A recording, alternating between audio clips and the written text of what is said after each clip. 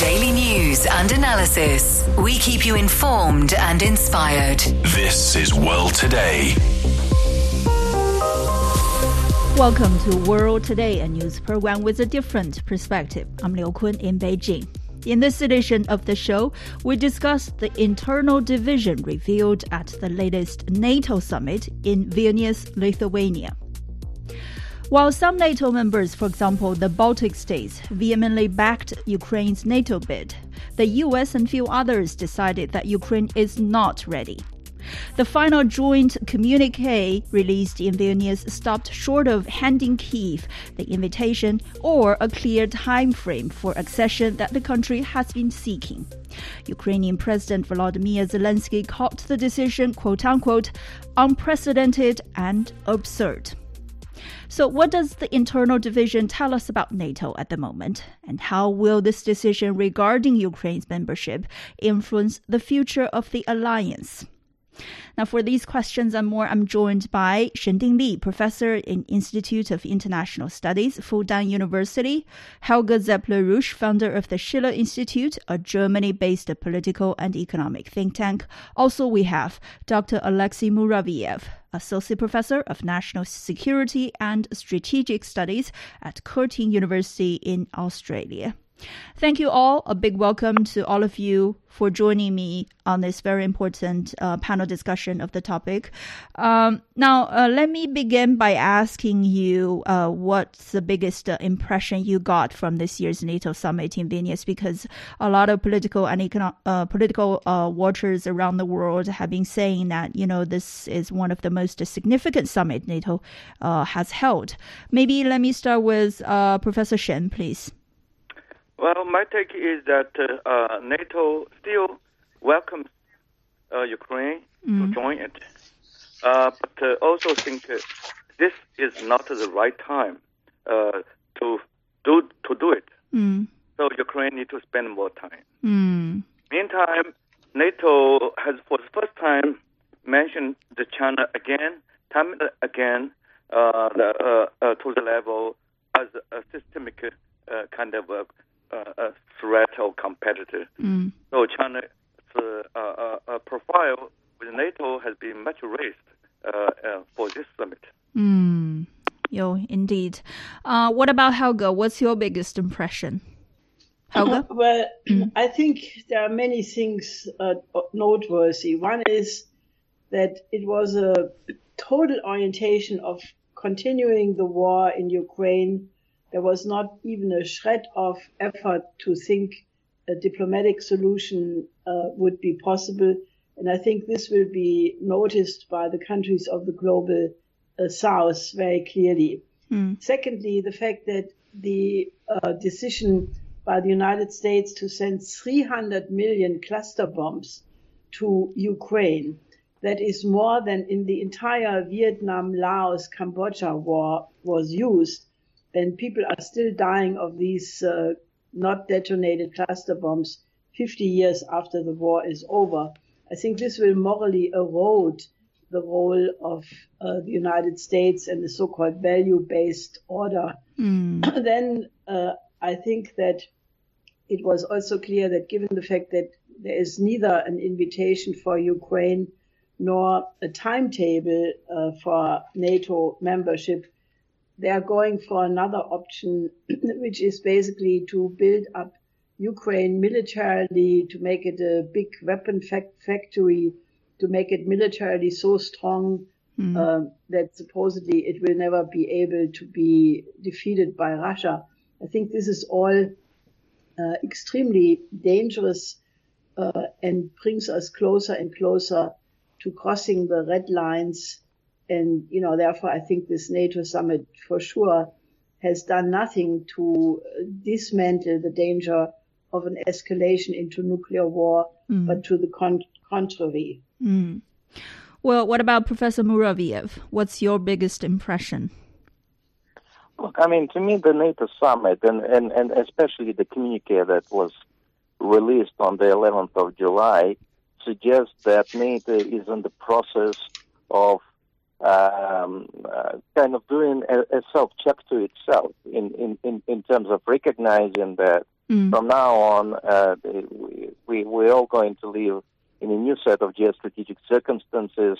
Then NATO is trying to effectively re-energize itself, bringing it back to the status that it had during the Cold War. There is a lot of talk about building up the capacity. There is a lot of talk about increasing defense spending, recognition of the shortfalls, rethinking of its strategy. I mean, the fact that for the first time NATO is talking about warplanes against Russia at the level of the European theater of war, and as already been mentioned, NATO made some noises about its intent vis-a-vis the Indo-Pacific, vis-a-vis China. There was a statement concerning DPRK's nuclear and missile program. So to me, the key takeaway from the Vilnius summit is NATO is rethinking itself.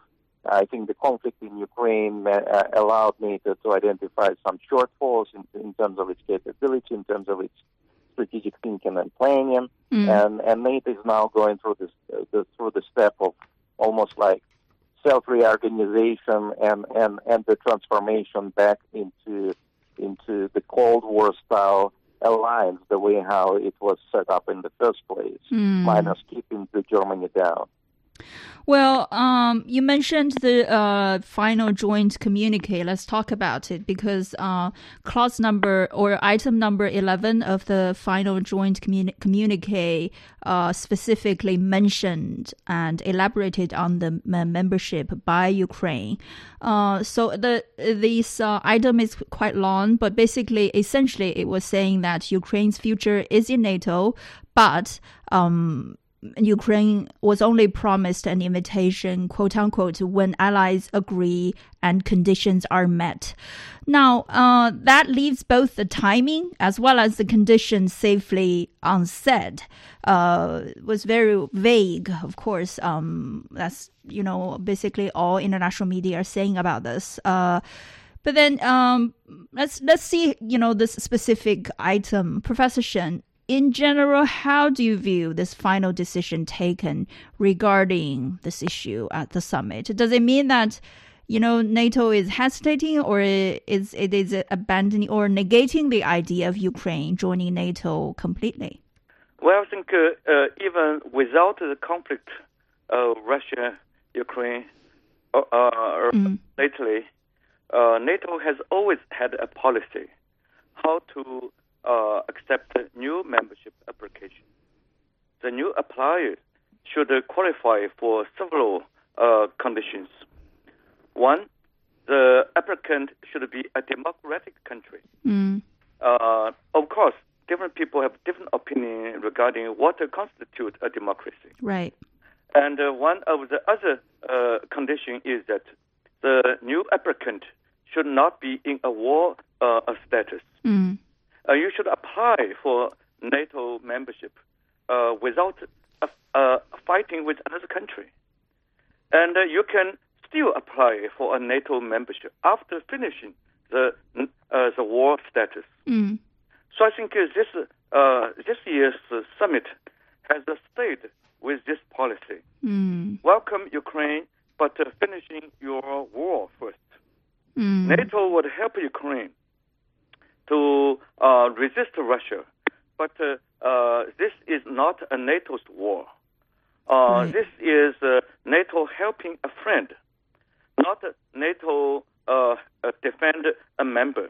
Right. If any member would be invaded by a non-NATO country, all NATO countries would come to aid. But for a non-NATO country, NATO would help the country in the spirit of the United Nations, but not view it as a war against the NATO. And Ukraine should work with the entire world under the UN framework with all friend support to get the war done, to defeat Russia or make a compromise or negotiate to a mutually acceptable outcome. And then working on the membership. Not now. Helga, In practical terms, what does this decision mean for Ukraine? Well, I think it means that the Ukrainian population will be ground up more. I think this is terrible for Ukraine because there is a Vienna Economic Institute which just released a report that even if the war will end sometime soon, the loss of population will be more than 20%, and that will create enormous problems even if the war would end soon for the reconstruction of Ukraine. So I think the real victim of this whole thing is the Ukrainian people. And the idea to now go and arm Ukraine to the teeth, to build up tank factories and other advanced weapon factories, I think this is really a tragedy. And I think this will become, noticed by the whole rest of the world because the whole world is watching, what values are being portrayed in this war. And people will look at action and not words. So right. I think the real problem is really that you have a classical case where a country is being used as a pawn for a larger geopolitical confrontation, which in reality is going on between NATO and Russia already. Well, we earlier said that there are NATO member states who are up for Ukraine's bid, like the Baltic states, but there are also countries who are against it. For example, Joe Biden said Ukraine is not ready. Now, Professor Muraviev, who do you think are the main decision makers for this, final statement in the joint communique, and what are their considerations for that? Look, the key decision makers, obviously, the countries that actually deploy capability that NATO would rely upon in times of crisis. Yes, the most outspoken member states are sort of the newcomers, predominantly those who were once part of the Warsaw Pact or, in fact, the Soviet Union. But they are the ones that possess the least capability and the least capacity, and they know that if the time will come to face the music, it won't be them who would be doing all the fighting. It would still be the United States, it would be the UK, it would be France, it would be Turkey, countries that deploy real military capability. Poland would probably be an exception because the Polish are investing very heavily in the capability build-up. But it is those countries, well, Poland is an exception because Poland has been a very strong proponent of Ukraine's membership in NATO. But other major European players, and certainly the United States, are the ones who are actually calling the shots. And certainly the declaration concerning Ukraine's future membership suggests that NATO understands that whilst it uses Ukraine as a shield against Russia's aggression and as a way of deflect of Russia's ambitions towards Europe and possible a possible buffer between Russia and NATO. Well, I don't think there is appetite, and certainly those members who understands that if there's going to be a direct military confrontation between the alliance and Moscow, it is them who will have to deploy their troops. It is them who will have to commit their personnel, and it is them who will actually sustain most casualties. And clearly, they're not showing any appetite right now to go into battle. They would rather have the Ukrainians fight at the front line. And I think the way how they kind of carefully choreographed the future possible invitation for Ukraine suggests, well, here is a carrot for you, it's hanging in front of you, but not to suggest that you can actually reach out this carrot. So they don't want to let Ukrainian spirits down by simply saying, well, you're not ready, full stop. They're saying, yes, you're not ready, but the door remains open, but you still don't have the key and you're a little bit away from the entrance. So I think it's a way of avoiding a fight with a nuclear superpower, but it's also a way of having this fight at the same time, but carried out by a third party where NATO is an indirect contributor while staying away from the front line. Well, indeed. We'll talk about the reactions from Ukraine after a break, but you're listening to World Today. We'll be right back. As one of CGTN Radio's most popular programs, World Today provides listeners with a strong mix of international news and business. It delivers in-depth analysis of current affairs and one-on-one interviews, bringing you the stories behind the news, not just what's happening, but why.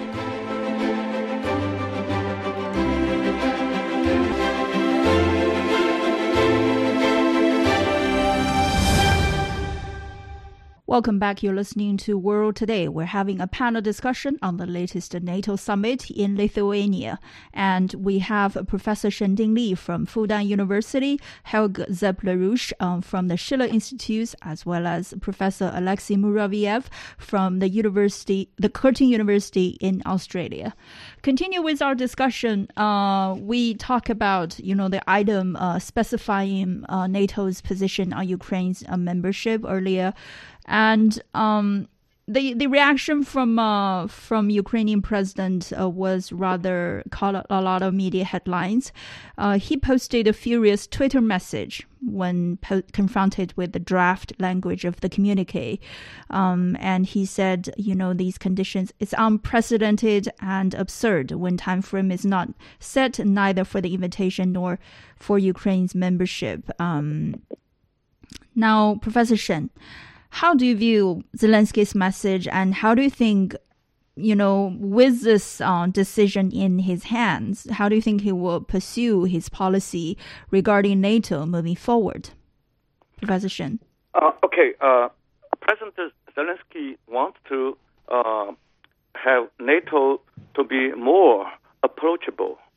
So they would either accept Ukraine to join NATO this time, or to give a timeline, maybe next year, or at least issue an invitation. So he is unhappy because he received neither of this good response. The reason is simple, as I have mentioned. NATO will not accept any new member who is at war.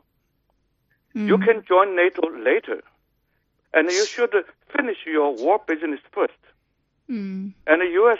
does not want to fight another country because simply that country has hurt an American friend. American friend should become an American ally.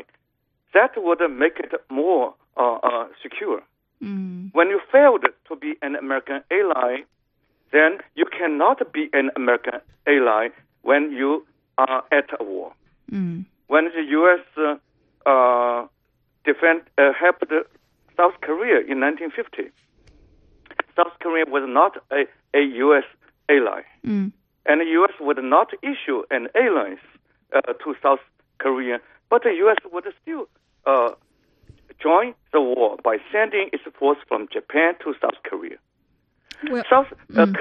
Ukraine does not need to be a U.S. or NATO's ally to qualify U.S. to send troops into Ukraine to fight against Russia. But the enemy is Russia. It possesses 1,500 pieces of nuclear weapons. U.S.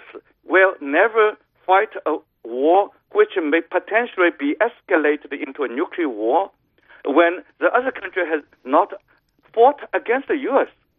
U.S. would defend a friend, but not running that risk to have a potential nuclear war. Simply want to help your friend. But then, this is the reason that U.S. does not want to accept Ukraine at this time. But Professor Shen, prior to the war, U.S. hyped up its support for Ukraine in the case of a war with Russia. And now the United States is absolutely against Ukraine's imminent entry into NATO. How much do you think the outrage of Ukrainian President Volodymyr Zelensky has anything to do with that? No. I think the U.S. welcomed Ukraine to apply for membership on the condition you should have no territorial dispute with other countries. But when Ukraine and Russia have a territorial dispute regarding Crimea, that means before Russia would return the land of Crimea to Ukraine, Ukraine will not qualify for a membership. That's sad. Well, Helga, what do you think of the outrage of Ukrainian president? Really? Well, yeah, he said that the reaction by NATO was absurd, and he used the language which was quite insulting to. I mean, you have to consider that all of these countries have given enormous amounts of money for military weapons, for training of Ukrainian soldiers. They have taken refugees. And then comes President Zelensky and says, what you are doing is absurd. So even the British, who are always in the forefront of pushing the escalation, sending troops to Ukraine, Ben Wallace and others said, that this was rather ungrateful. And we're not the Amazon. He should behave. Right. So after he got talked down a little bit by these other NATO members, he modified and then within 24 hours said, that he was completely content with the outcome. So I think that one should also consider that there was a lot of theatrics around the summit, because if you look what the various think tanks were writing before the summit, what would be the scenarios and what came then out of it, it was exactly what was planned.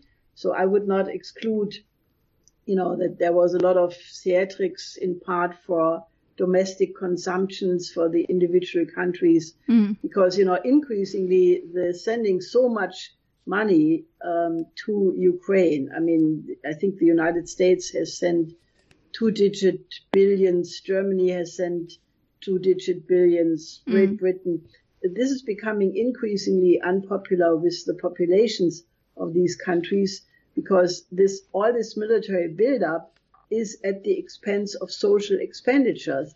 When infrastructure is collapsing, hospitals are being closed down, the inflation rate is, at least in Europe, incredibly high.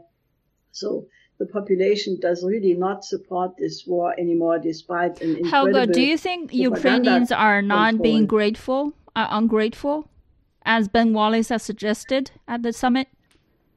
Helga? Well, I think that the behavior, I must say that the Ukrainian diplomats in Germany, for example, they have been insulting the German government, at the point when the German government was completely docile and subservient and doing everything the US demanded.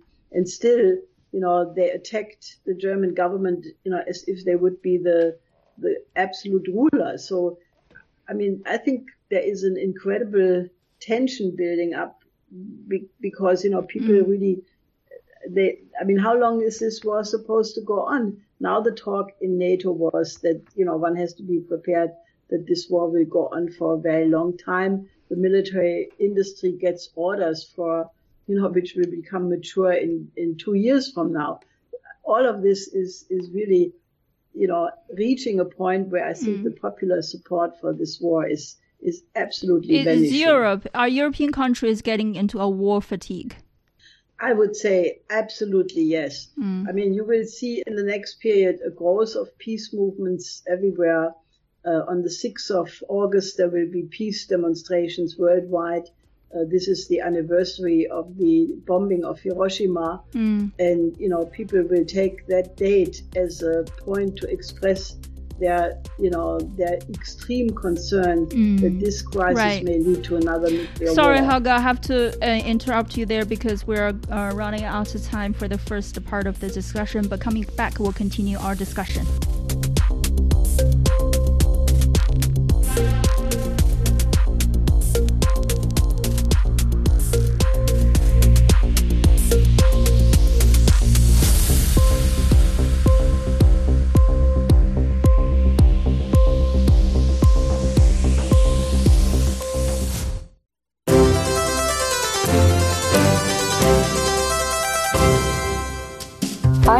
Dan Wang, Chief Economist of Hang Seng Bank, China. The World Today is a real fun program. You will hear interesting people discussing global trend, economic event, what's happening in and outside of China. So, friends around the world, hope you can join us. Welcome back. You're listening to World Today. I'm Liu Kun in Beijing. In this edition of the show, we're discussing the internal division revealed at the latest NATO summit in Vilnius, Lithuania. And joining us are Shending Li, professor in Fudan University, Helga Zepler-Rush, founder of the Schiller Institute, and Professor Alexei Muraviev in Curtin University in Australia. Continue with our discussion. We were talking about the reaction from Zelensky on NATO's position regarding Ukraine's NATO bid. Now, Professor Muraviev, I want to go back to you because a lot of people argue that the root cause, or at the very beginning, the war started because of the very fast eastward expansion of NATO, and now the Ukrainians are fighting the war on the ground. Now, when we consider that, Professor Muraviev, how do you see Zelensky's reaction, and do you think the Ukrainians are ungrateful? Look, I mean, it's not a straightforward question because there are several factors that need to be taken into account. First of all, Zelensky promised to his people that he will make Ukraine part of the European Union as well as part of NATO.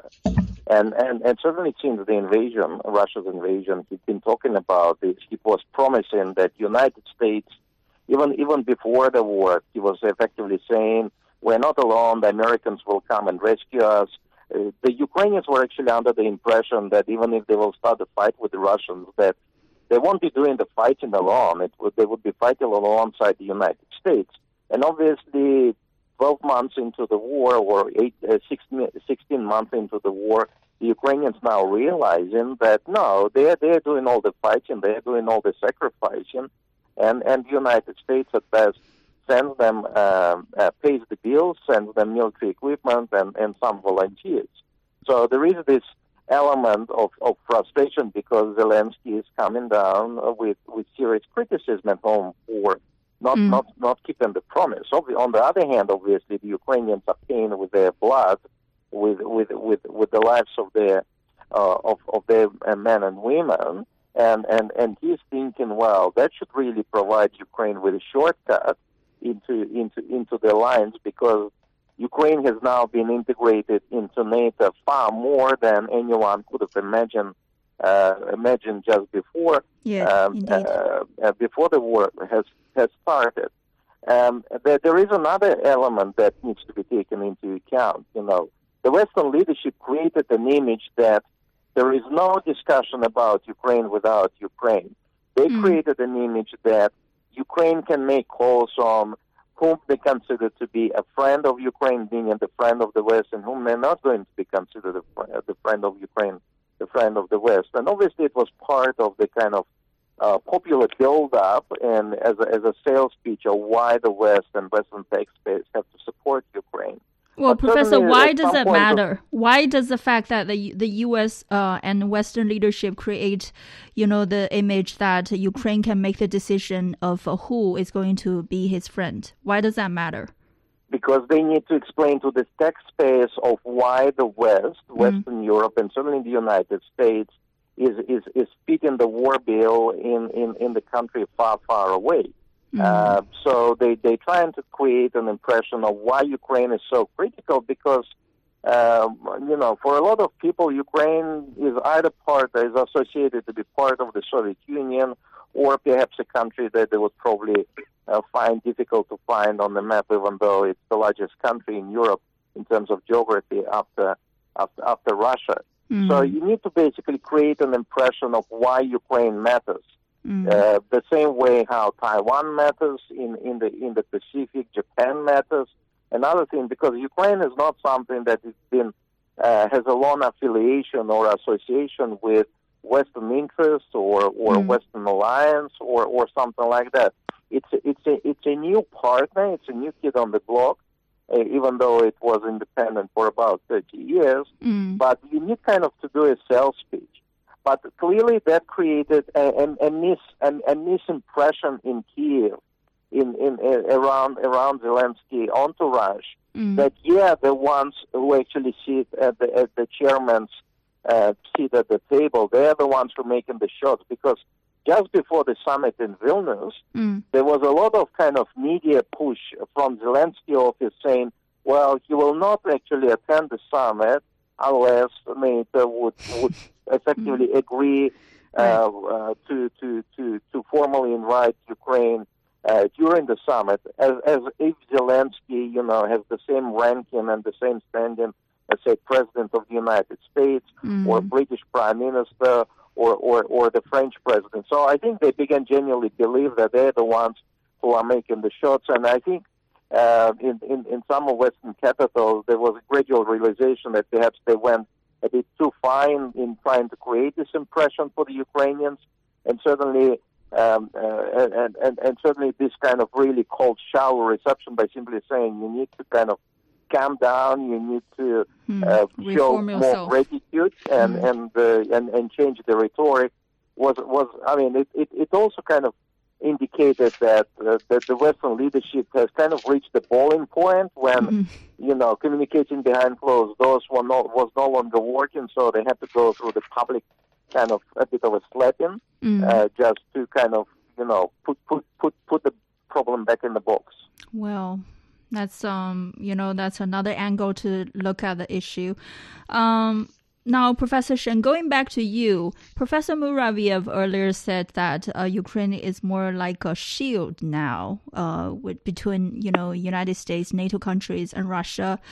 Now, Professor Shen, in dealing with Russia, which one of the countries U.S. considers as its main adversary, what does the U.S. want from Ukraine? U.S. has a couple purposes on this issue. One, Russia should not win. Second, Ukraine should not fail.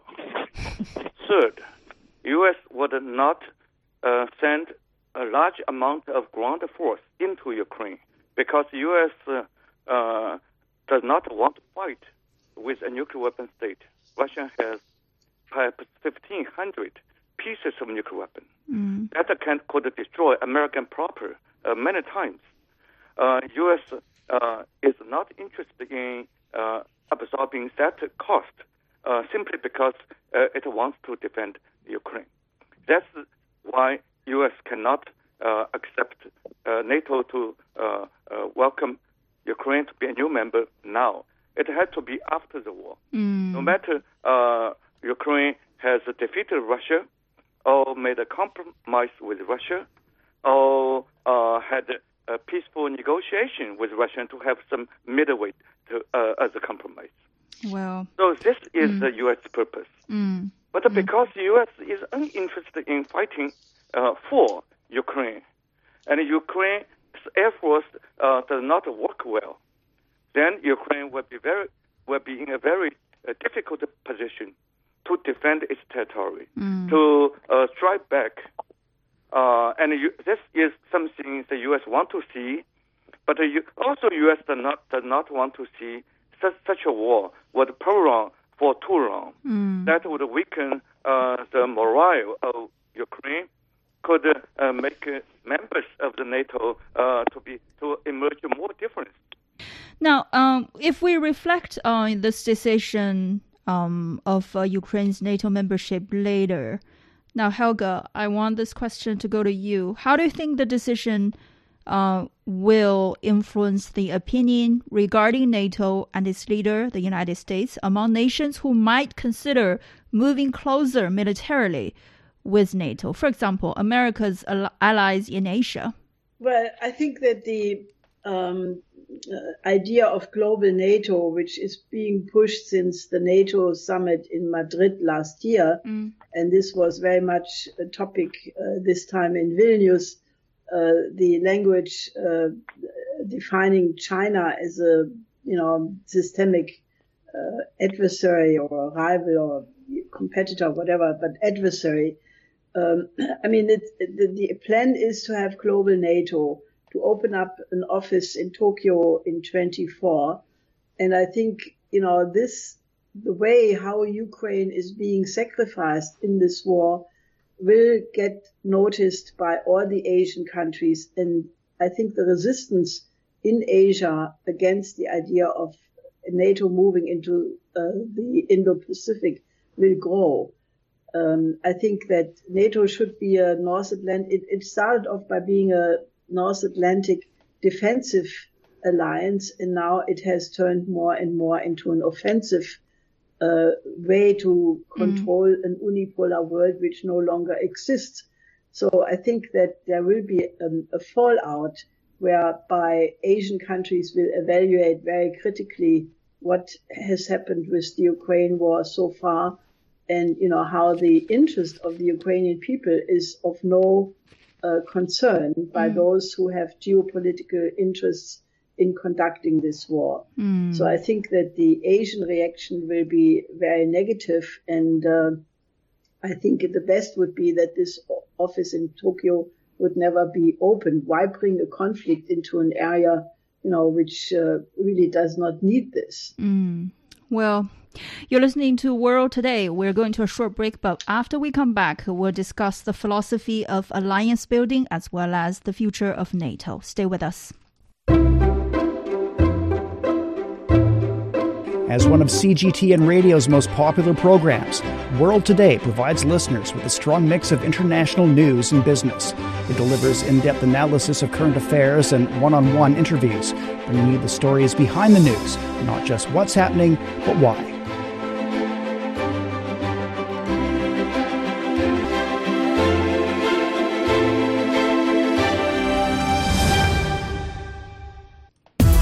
Hello, my name is Alessandro Golombiewski Teixeira. I'm a professor of public policy and management at Tsinghua University in Beijing. I am a great listener of The World Today. In my opinion, The World Today is one of the best China radio programs. In The World Today, we can get the best news and analysis in what is happening now in the world. So please, come to join us. Welcome back. You're listening to World Today. I'm Liu Kun in Beijing. In this edition of the show, we're discussing the latest NATO summit in Lithuania. Now, continue with our discussion. It's interesting that Helga mentioned earlier that NATO is becoming an organization of offensive organization at the moment. Now, let me go to Professor Muraviev. What do you think, what was the original purpose of NATO when it was established in 1949? Is it achieving the mission it set out to have? Look, the initial purpose of NATO was described in three key messages. To keep the Americans in, to keep the Russians out, meaning out of European affairs, and to keep the Germans down, because obviously NATO was created just 4 years after the end of the Second World War. Germany was occupied, and there were concerns, just like in the context of Japan, that it shouldn't revive as a hostile power. It was critical for the European security and defense to have U.S. involvement there. And that was another purpose of NATO, and obviously it was set up as a defensive organization to campaign from the potential Soviet threat. So obviously, in the current circumstances, no one is talking about keeping the Germans down because Germany has transformed. But the initial two other purposes, to keep the Americans in and to keep the Russians out, is as relevant as ever. So NATO is sort of now, I think, in the process of actually dusting off and revisiting its Cold War playbook and trying to kind of bring the regional meaning in the new set of circumstances. But then, Professor Muraviev, isn't one of the purposes of having NATO is to not have war? But over the years, NATO has been having wars.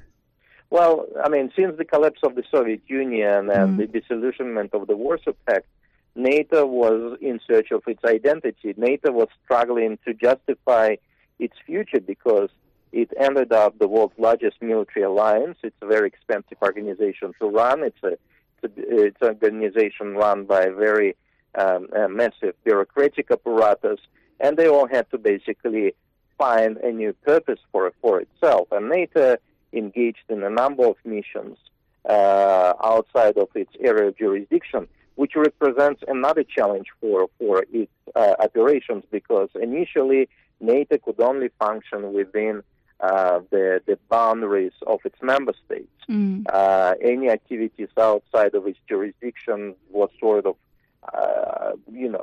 was exceeding its original mandate. So when NATO began undertaking operations in the former Yugoslavia, including the Operation Allied Force, the attack on Serbia in 1999, right, when NATO engaged in countering piracy at the Horn of Africa, operations in Northern Africa, including a war against Libya, supporting U.S. operations in Afghanistan, which was way outside of NATO's area of responsibility, but also that was the time when NATO, for the first time, activated Article 5, which happened shortly after 9/11.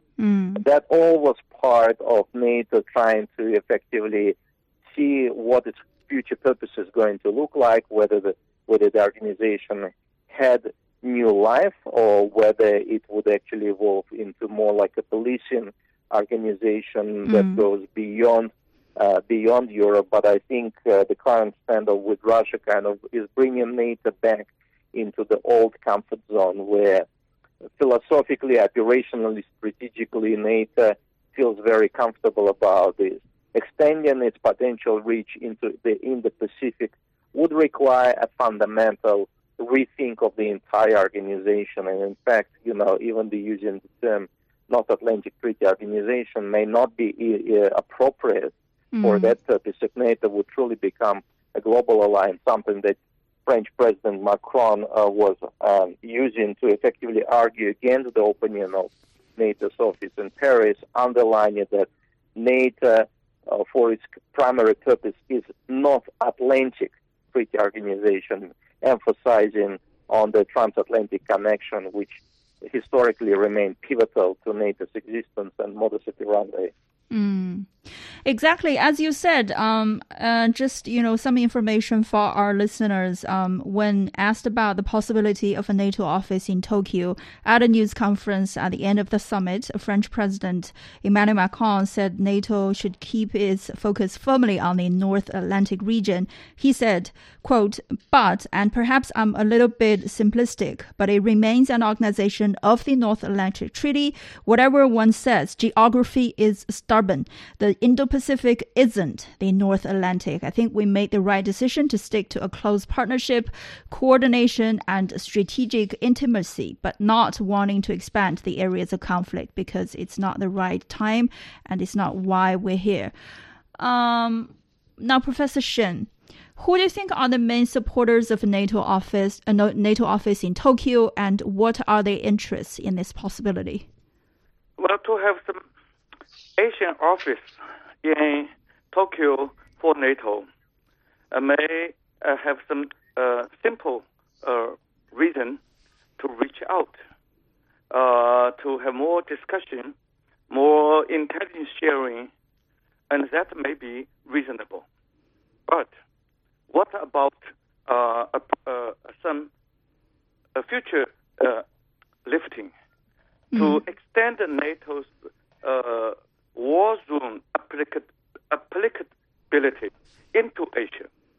For instance, if North Korea and South Korea would fight a war again, and because U.S.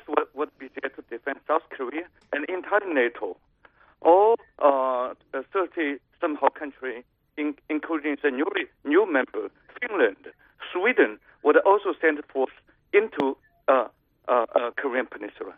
That would be absurd, as the French president has said. It's a matter of United Nations, UN Security Council, 15 members, including 5 permanent members. That's not a business of NATO. NATO should not replace UN. NATO should work together to make 31 countries at this time to be secure. Well, then, Professor Shen, who are propping up the possibility of a NATO Tokyo office? Of course, Washington, D.C. And that has made Paris and many other capitals in Europe area of the NATO zone to feel upset. Helga, how's this idea being received among European nations? Helga? Well, I think there are very different reactions. I think, there is presently the German government, they're planning to participate in maneuvers in the Indo-Pacific. But I think most nations of, Southern Europe, and also some in the Western Central European countries, they are very critical because, this is all leading to a disaster if not stopped. The real purpose of the NATO to move into the Indo-Pacific is the containment of China minimum. And, even a war with China down the road is not impossible. A lot of reasons why people want to close down eventually the war over Ukraine is because they say that the real enemy or the real opponent or rival or adversary for the United States is China. And there has been a study in the Rand Corporation already many years ago which said that given the rise of China, the economic gaining of power of China, the sooner the war happens, the better, because the stronger China becomes, the longer it takes, the worse for the United States. And that, if you look, there is an encirclement. There are more than 300 bases around China in the region. So if Biden says, no, it's not so, don't listen then to the Helga, words. do you agree? Actions. Helga, do you agree that the United States is kidnapping European nations, on their strategy of China containment? Helga. Well, unfortunately, I have to say yes to that question because, as you can see by the recent actions of Germany lost all sovereignty at this point. The fact that Germany did not react to the sabotage of the Nord Stream pipeline, and, there were accusations by Seymour Hersh that it was the US who did it.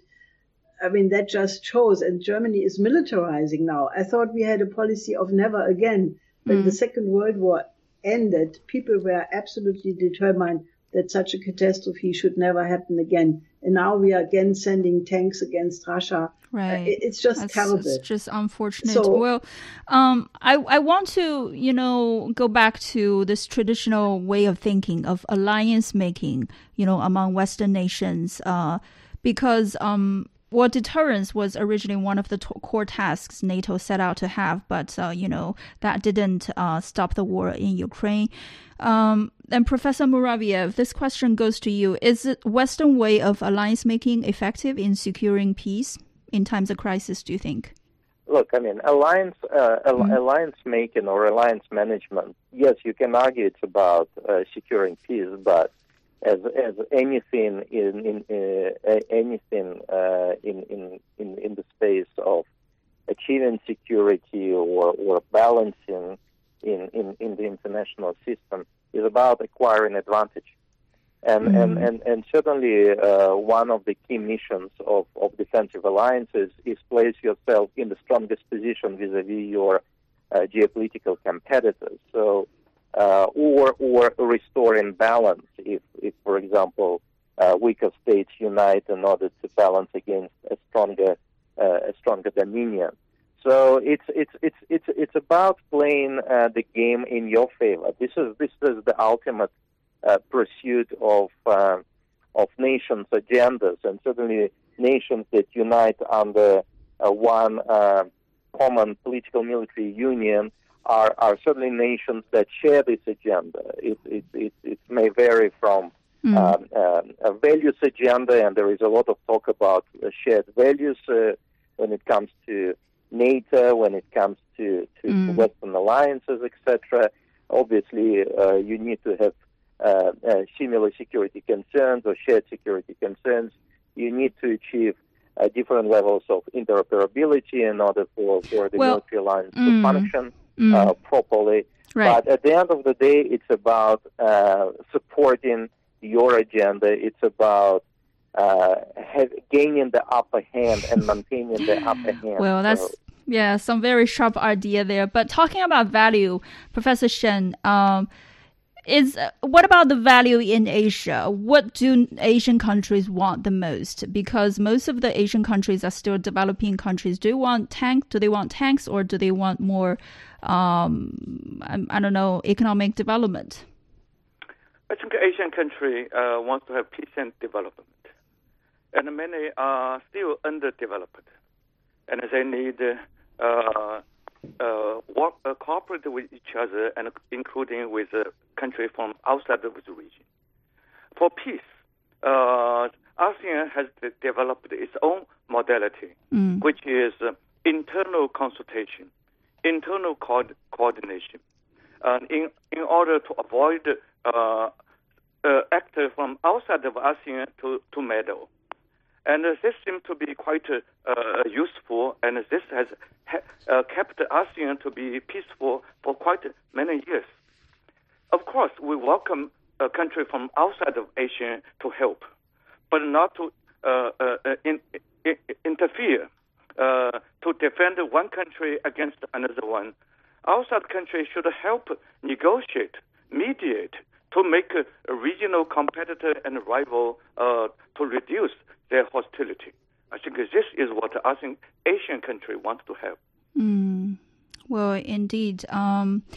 As Professor Muraviev said earlier, if NATO is going to expand, it's going to set up an office in Tokyo. Certainly, NATO may need to do some justification in terms of the purpose as well as its mission. And clearly, NATO leaders are rethinking about their goals as well as their purposes. But that's all the time we have for this edition of World Today. Again, I want to thank our guests.